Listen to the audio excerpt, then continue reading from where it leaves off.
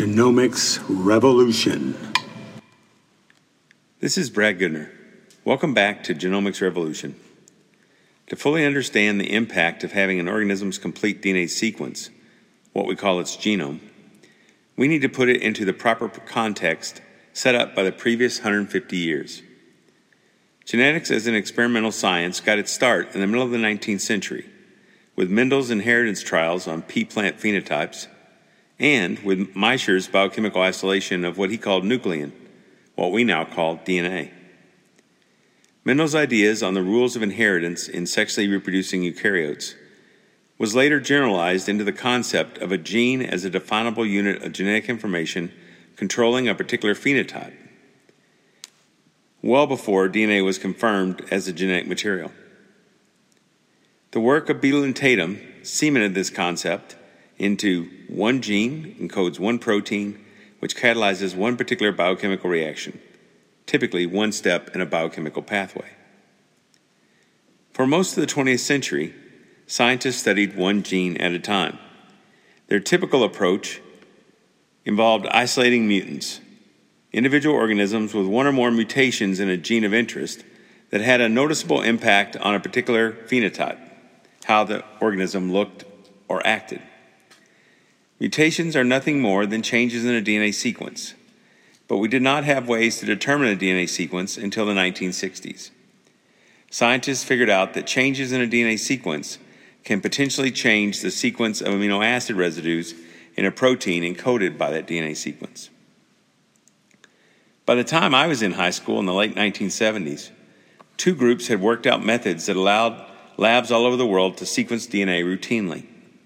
One method, the Maxim-Gilbert chemical method, started with a DNA strand labeled at one end with a radioactive phosphorus in the 5' phosphate group. 4 tubes containing large amounts of the labeled DNA strand are each exposed to different chemical conditions that leads to breaks in the DNA strand at specific nucleotide residues.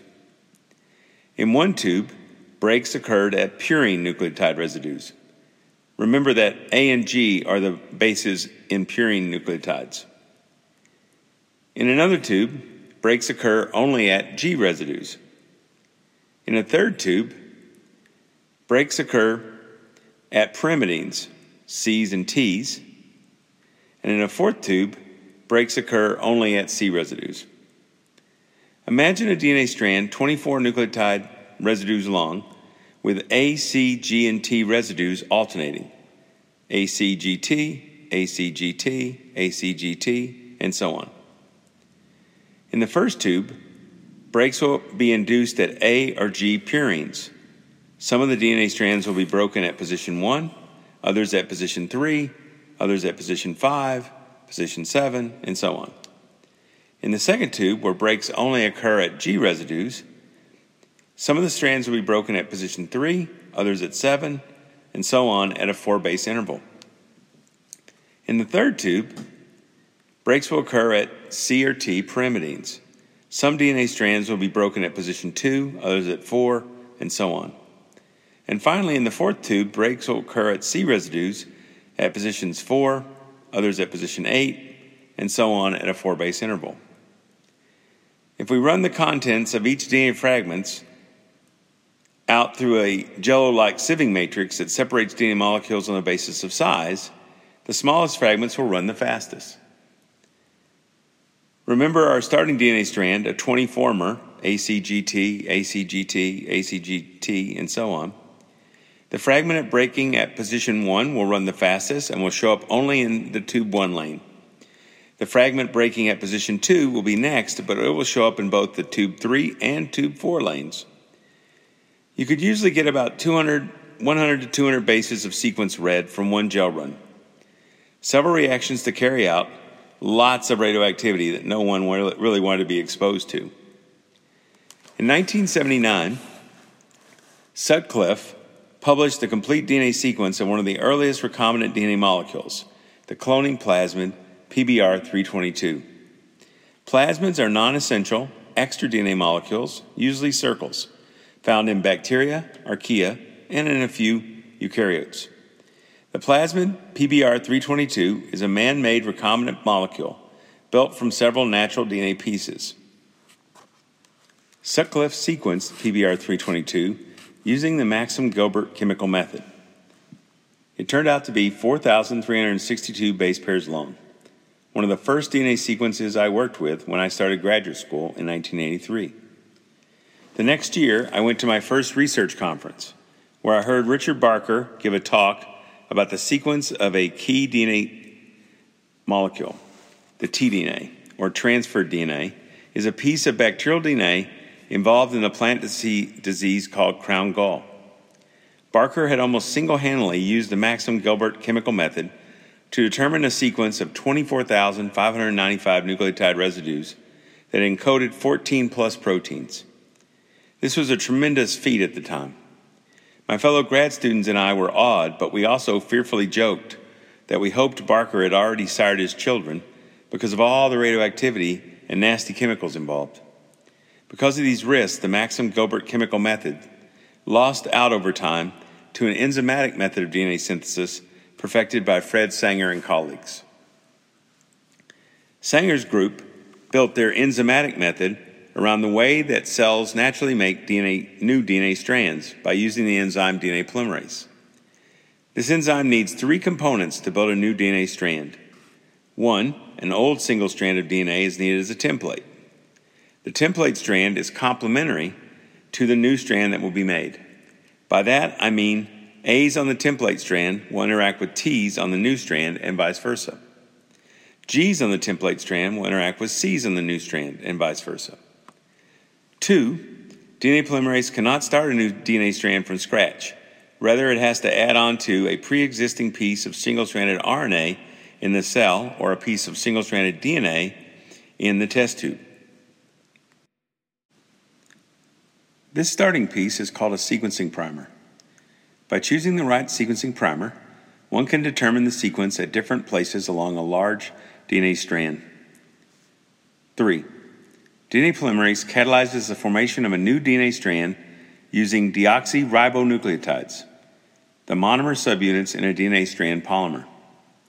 In the Sanger enzymatic method, 4 tubes are set up with the same template DNA strand, the same starting complementary sequencing primer, and all 4 deoxyribonucleotides. The sequencing primer carried a radioactive label on one end. In the first tube, a little bit of a modified A nucleotide was added to the 4 nucleotides already present. This A was different in that once it was added onto a growing DNA strand, no more nucleotides could be added to it. So in this tube, the new DNA strands will each end with a modified A residue. But since the modified A is rare, the termination of DNA strand growth will be rare and random in terms of which A is the termination point. In the second tube, a little bit of a modified C nucleotide was added, a little bit of modified G in tube 3, and a little bit of modified T in tube 4. Similar to the Maxim-Gilbert chemical method, the final labeled DNA strands in each tube were separated by size by running them through a jello-like sieving matrix called a sequencing gel. If we consider the same 24 base long DNA strand as before, ACGT, ACGT, ACGT, and so on, then the lane on the sequencing gel, using the results from tube 1, will show labeled fragments of the sequencing primer +1, +5, +9, +13, +17, and +21 in size. The lane for results from tube 2 will show fragments of the sequencing primer +2, +6, +10, +14, +18, and +22 in size. Eventually, the Sanger method became the method of choice for automated DNA sequencing machines, and the radioactivity involved was replaced with 4 different fluorescent tags added to the 4 modified DNA-terminating nucleotides. A laser at the end of the sequencing gel excites the fluorescent tag on each DNA molecule as it exits, and the resulting fluorescence color tells us which nucleotide was at the end of the fragment. In 1978, Sanger and coworkers published a paper reporting the complete sequence of the DNA virus PHYX174, the first viral genome ever sequenced. The viral DNA of 5,386 nucleotide residues encodes 10 proteins. In 1982, the U.S. National Institutes of Health, NIH, established a public database for DNA and protein sequences that came to be known as GenBank. By the end of 1982, there were 606 DNA sequences deposited in GenBank, totaling around 680,000 base pairs. Within a year, the amount of DNA available had tripled. By the end of 1987, there were over 10 million bases of DNA sequences deposited. By 1992, there were over 100 million bases available in GenBank. Most scientists sequenced just one to a few genes at a time. But change was coming, and in 1995 it happened. More on that in later episodes. See you next time.